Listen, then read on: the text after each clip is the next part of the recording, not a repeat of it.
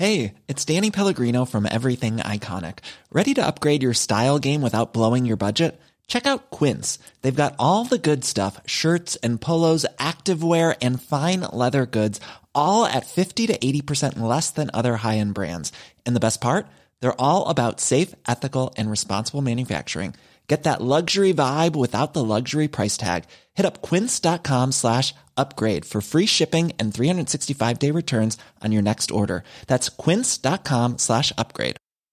Want flexibility? Take yoga. Want flexibility with your health insurance? Check out United Healthcare Insurance Plans. Underwritten by Golden Rule Insurance Company, they offer flexible, budget-friendly medical, dental, and vision coverage that may be right for you. More at uh1.com.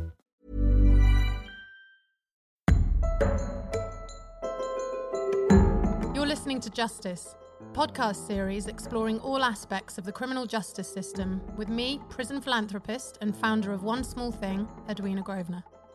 In this episode, I talked to Sarah Burrows, founder of Children Heard and Seen, a charity she set up to support children and families affected by parental imprisonment.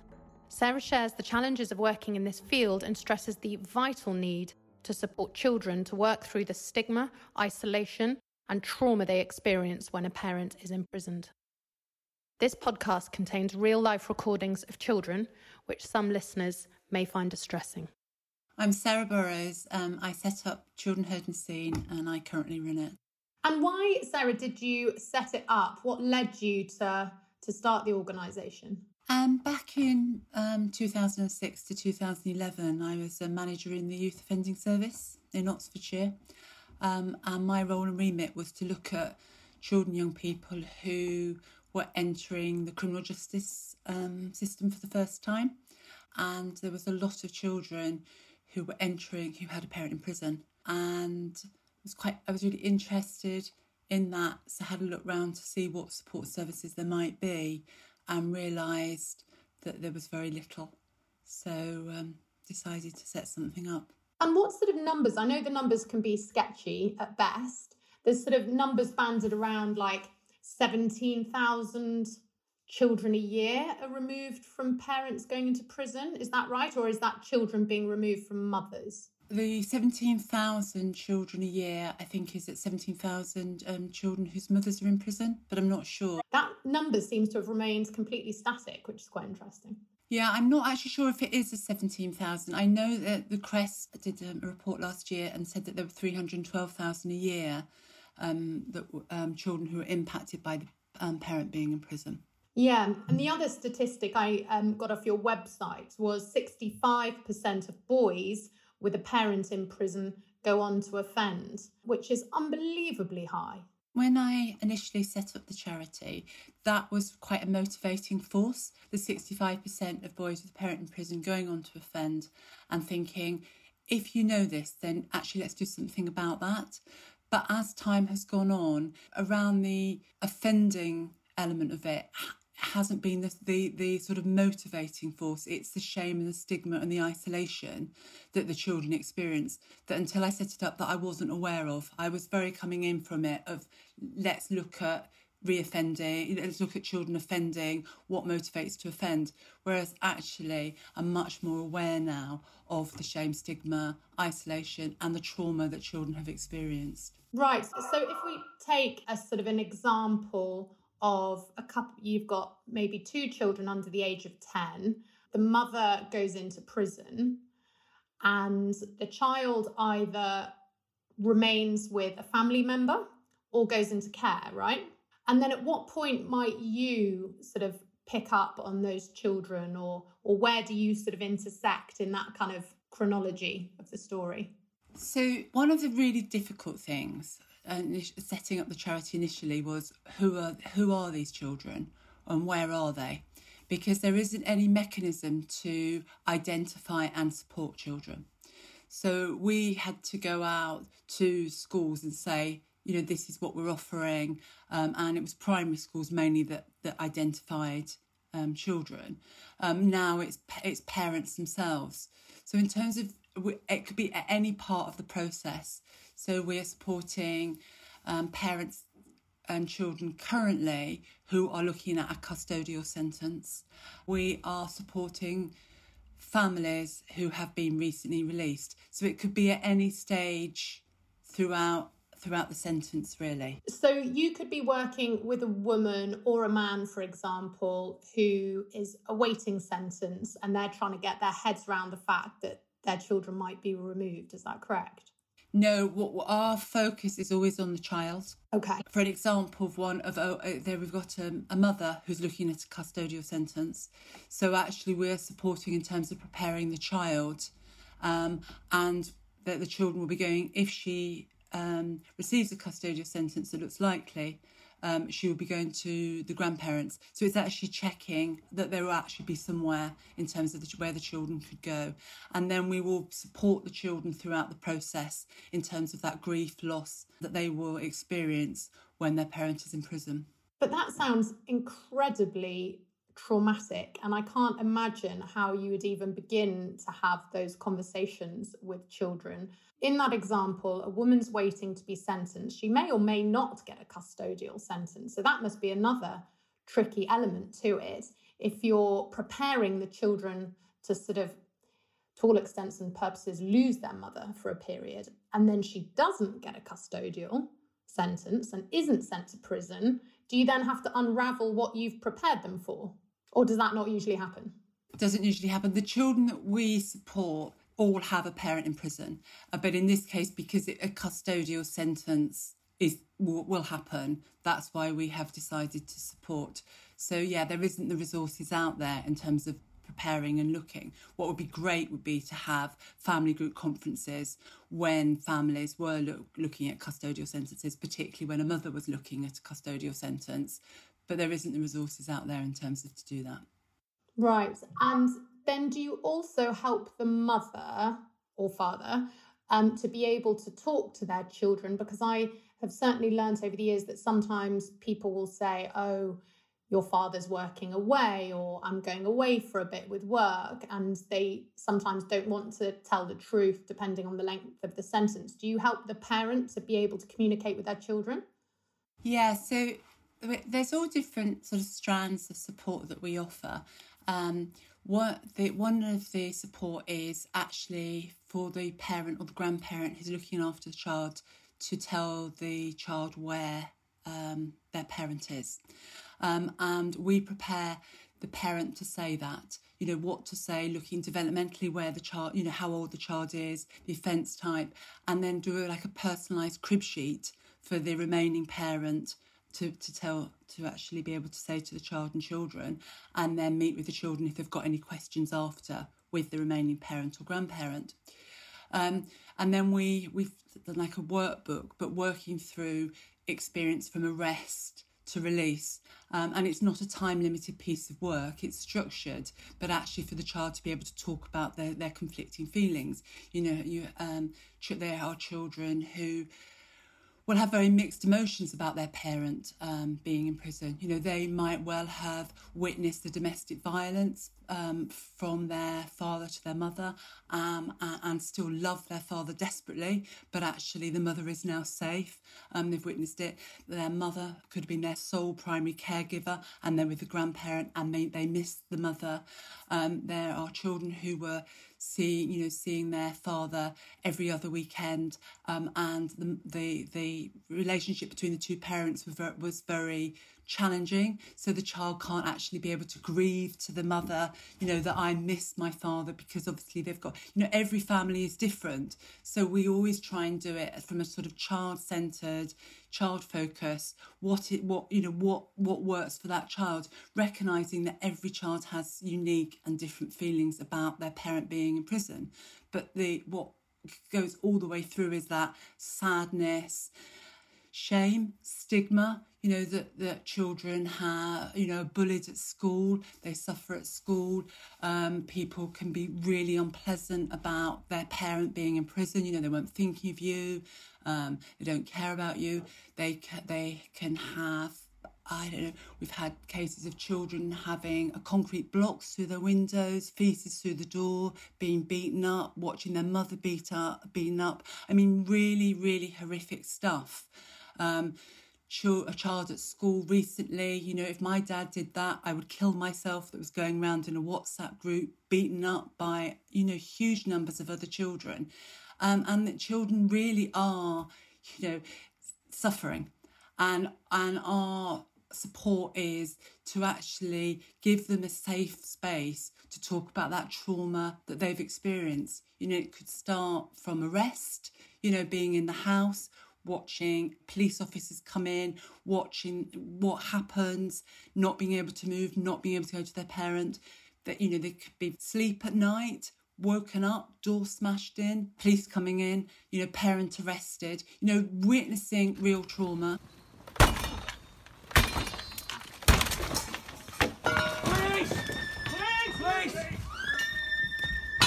When the police came to our house, I felt really scared and I didn't want Daddy to leave, but I really miss him.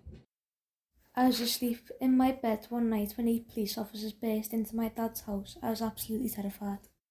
It could be that nobody knows, you've not told anybody, and then obviously the addresses are printed in the press and you find out in the playground.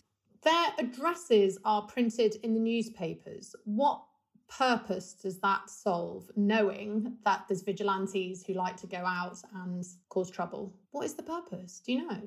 I understand that the purpose is that the public is believed has a right to know about who has committed the offences. You sort of think, okay, fine, but they don't need to know where they live. No, they don't. And, you know, somebody could be on remand and still the address is printed in the press. You know, they're not in the family home, but children are. And I just believe that if children are in the family home, then the address should not be printed. When this story was printed in the newspaper, our family had to move because we were getting harassed so badly. It got to the point where our mum was physically attacked, all because our address was all over the media. People didn't care that there was 3 innocent children in our house. And that sounds like one of those things that I'm really interested in, you know, the name of my organisation, One Small Thing.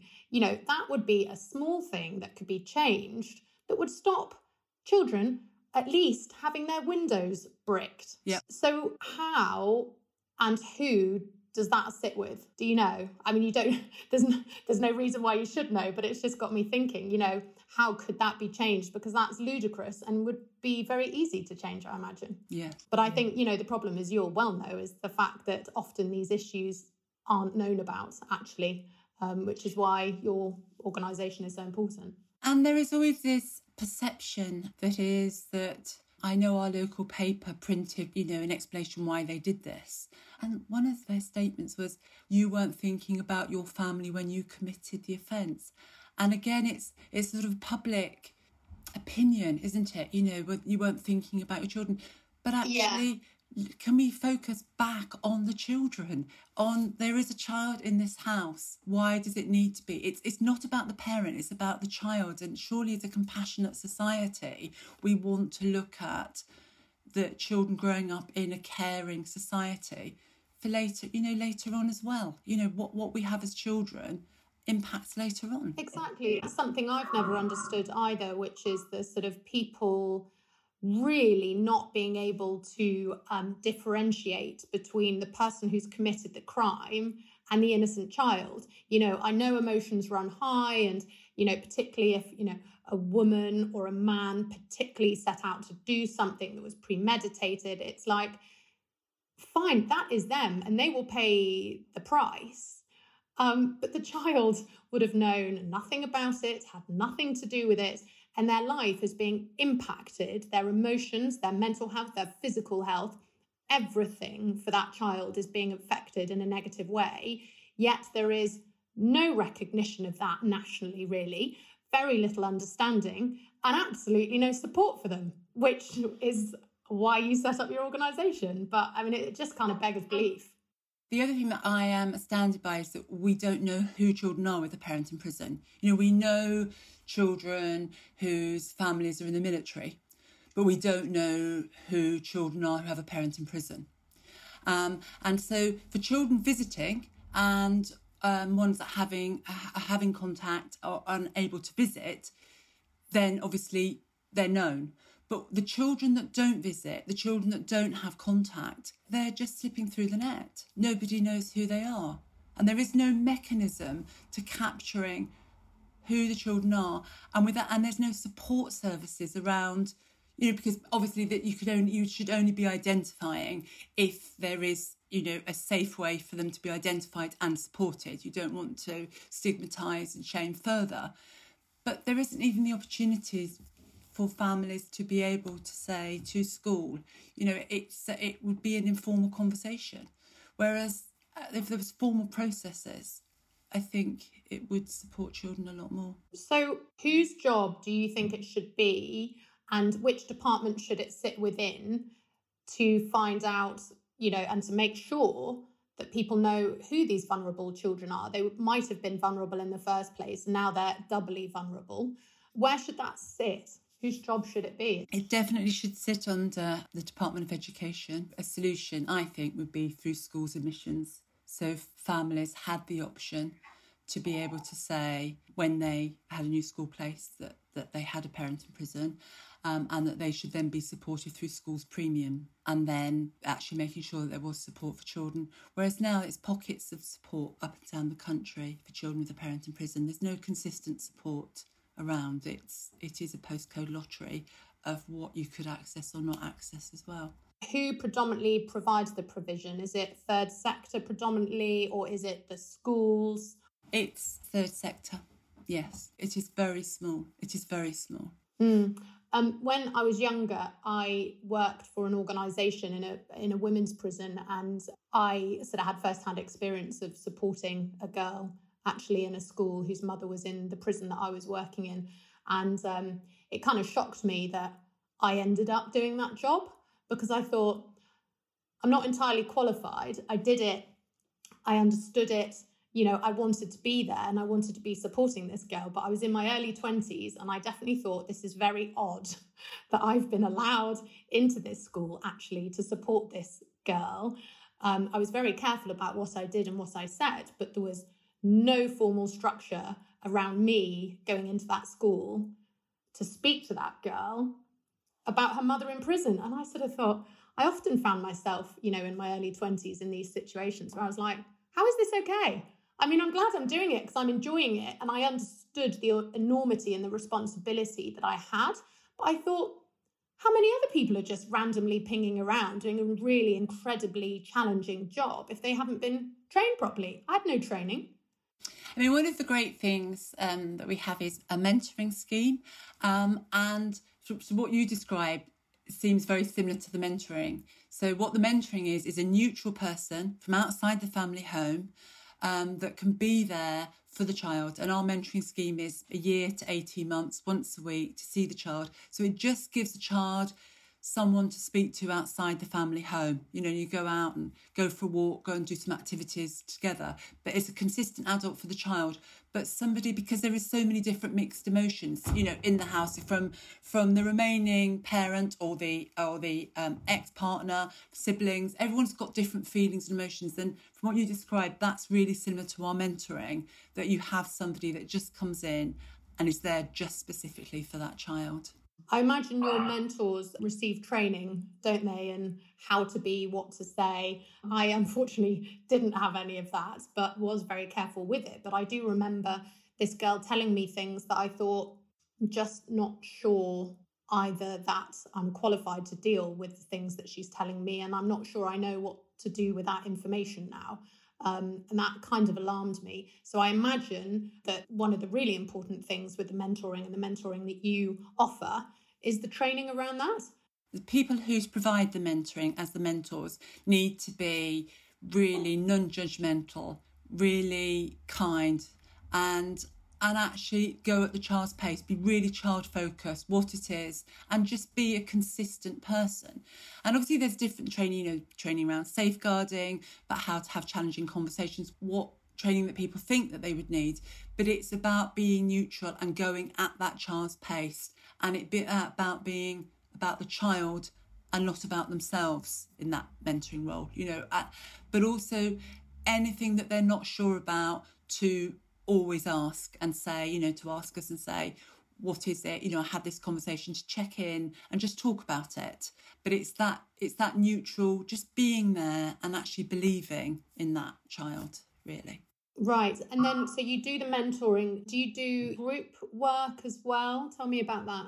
We do the 3 bits. We do the one-to-one support, that I talked about, and how to tell the child, working through feelings and emotions with the children.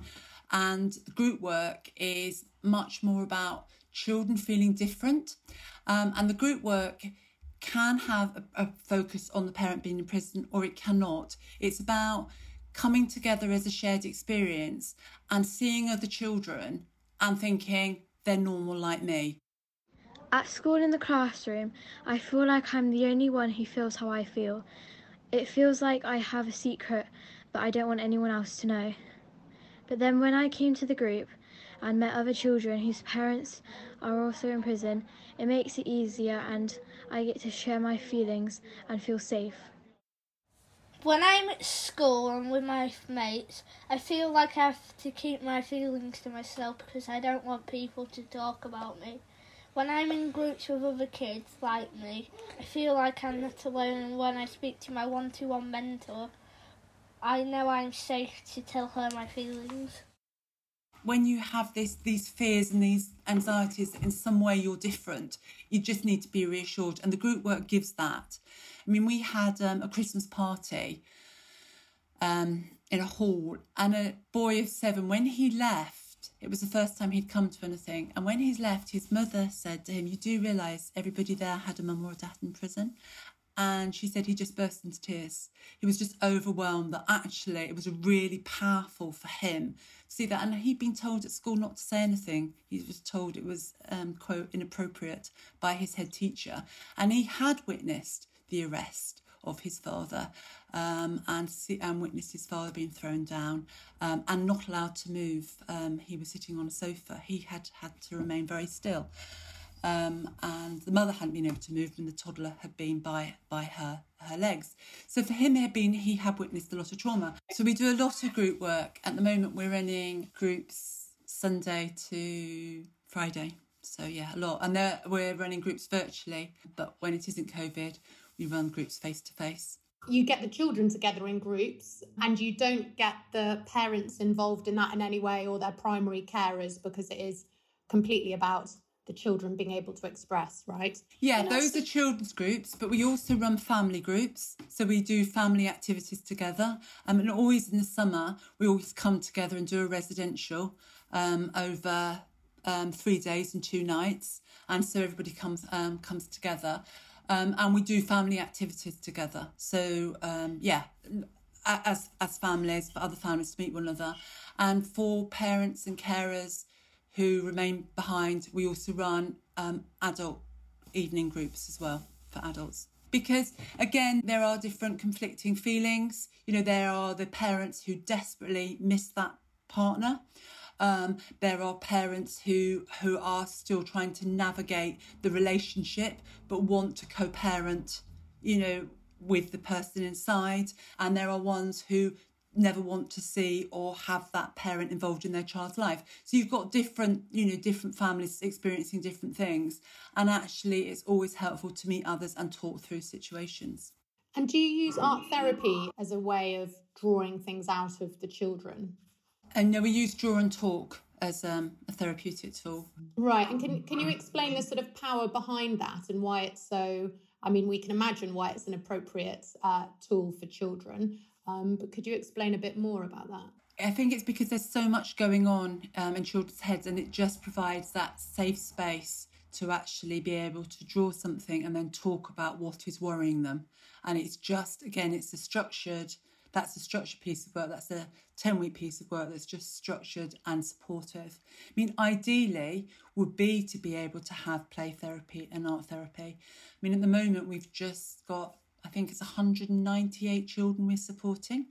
And there are 3 of us delivering on the practitioner side of the work. So, in an ideal world would be to be able to be resourced and have funding to be able to do play therapy and art therapy and actually much more intensive family work.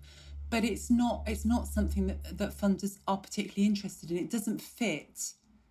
It doesn't really fit anywhere. It's not criminal justice. It doesn't fit. And children with a parent in prison, I always make jokes that if we were running a charity for Labradors, we would get much more funding. It's not one that people want to fund. And yet, actually, if there was funding, then there could be much more intense support for children, around play therapy, art therapy. But there isn't. So how many people in your organisation compared to the sort of size of the problem that you're trying to tackle that appears to be quite a big one? Currently, there's 5 of us working in Children Unseen. We use student social workers, master student social workers quite a lot, and they come on to placement with us. So currently we've got 4 on placement to help with our capacity. With COVID and lockdown, because we put our services online, has meant many more families have self-referred themselves from all over the country for support. So our numbers have increased, whereas prior to that, we were really only in Oxfordshire, Berkshire and a small bit of Birmingham and a small bit of Milton Keynes. But I think now, definitely, we'll carry on with this virtual arm of support as well. So sort of looking to the future, what is it that, other than to be able to reach more children, to be able to provide more support, I suppose government-wise, what would you like to see happen? You addressed the fact that it should be someone's job to actually work out who these children are and where they are. It's also estimates as well, isn't it? So CREST data estimates there's 312,000 with children a year who have a parent in prison. But actually, it's an estimate. Surely we should be able to know how many children have a parent in prison, surely. And I think it's understanding that much more that I don't think we do. And the statistics around women in prison, 60% of women in prison are said to have a child or be a primary carer, and again, I'm not sure where those statistics are drawn from, in the sense that you and I both know that it's not really counted in any rigorous way. So what is your view on the government's announcement of building 500 new prison places, when we know that's going to, that equates to, we have 12 women's prisons in this country. That equates actually to another whole prison, because there's roughly about 500 women in a prison, give or take. So that represents many more children being affected. So what was your sort of reaction to that? Children need supporting, and children need their attachments, and actually separating children from their parents, that should be a complete last resort. Children to grow up with their strong attachments do need their parents. Yeah, and we also know that, particularly women are often given sentences of just a couple of weeks. And yes, some might say, well, do the crime, do the time. But when you think about the enormous collateral damage and impact that has on so many people, the money it costs, you think there must be a better way than sending people to prison for just a few days and a couple of weeks. But also the men, we know that it's usually the women who are the primary carers, but of course there'll be some men, I guess, who are primary carers. Do we have any statistics on that you know of? We don't have any. But also, it isn't just the primary carer bit. It's the relationship for the child of that parent anyway, even if they weren't the primary carer. If parents are separated and they were going to see their father, but actually how many years, how long is it going to be? Who's supporting that relationship? If the mother is separated and actually doesn't want to, who's actually supporting that for the child? But also, for women that have separated, then obviously no longer getting child maintenance because they can't, he's inside, so actually financially they're really impacted as well. And then the one left looking after the child, all the time. I find it amazing in 2021 when you sort of hear all these slogans like every child matters, and, you know, we sort of pride ourselves on, you know, well, you fight for the child and this, that and the other. And actually, when you sort of get close to the front line and you see what's going on, you can't help but be utterly appalled that in Great Britain, 2021, there's a whole swathe of children that are entirely forgotten about. I am so surprised that I continue to be surprised how invisible children with a parent in prison are. You know, that actually the focus on them is non-existent. You know, there is such little, there's such little support out there for them. There really is. Well, thank goodness for you, and thank goodness for Children Heard and Seen and all your amazing work. And if people wanted to be in touch or get involved, what we'll do is put the notes of your organisation into the footnotes of the podcast. But yeah, would you be happy for people to be in touch to learn about your work? Definitely. And families do, the majority of referrals come from families themselves referring themselves. So hearing something, reading something, doing a Google search. So any family that wanted support because the child's parents are in prison, then yes, do get in touch. Exactly. So anyone who needs the support on the front line, but also anyone who might be interested in offering any type of support, be it time or financial. Financial support is always good too, isn't it? She's nodding furiously, by the way. You can't see her. Well, Sarah, thank you so much for your time. I really appreciate it. And I look forward to seeing you again in human form one day. Brilliant. Thank you very much. Links relevant to this episode can be found in the pod notes below. If you enjoyed listening, we would love it if you would subscribe. Also rate, review, and best of all, share this episode. Justice is produced for One Small Thing by the London Podcast Company.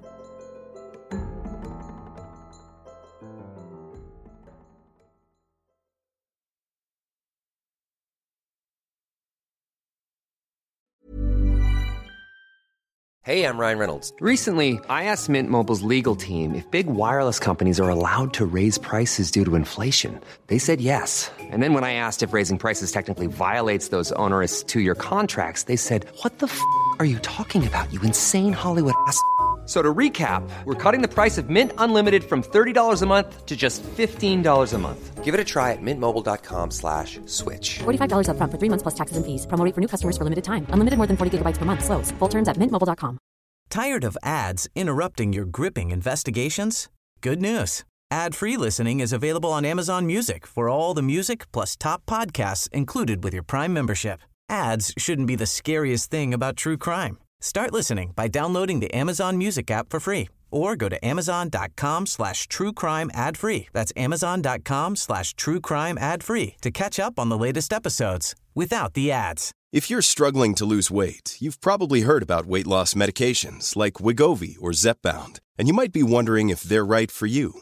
Meet PlushCare, a leading telehealth provider with doctors who are there for you day and night to partner with you in your weight loss journey. If you qualify, they can safely prescribe you medication from the comfort of your own home. To get started, visit plushcare.com/weightloss. That's plushcare.com/weightloss. plushcare.com/weightloss.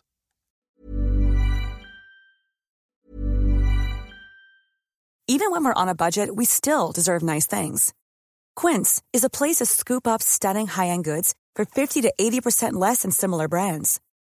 They have buttery soft cashmere sweaters starting at $50, luxurious Italian leather bags, and so much more. Plus, Quince only works with factories that use safe, ethical, and responsible manufacturing. Get the high-end goods you'll love without the high price tag with Quince. Go to quince.com/style for free shipping and 365-day returns. Normally, being a little extra might be a bit much, but not when it comes to healthcare. That's why United Healthcare's Health Protector Guard fixed indemnity insurance plans, underwritten by Golden Rule Insurance Company, supplement your primary plan so you manage out-of-pocket costs. Learn more at uh1.com.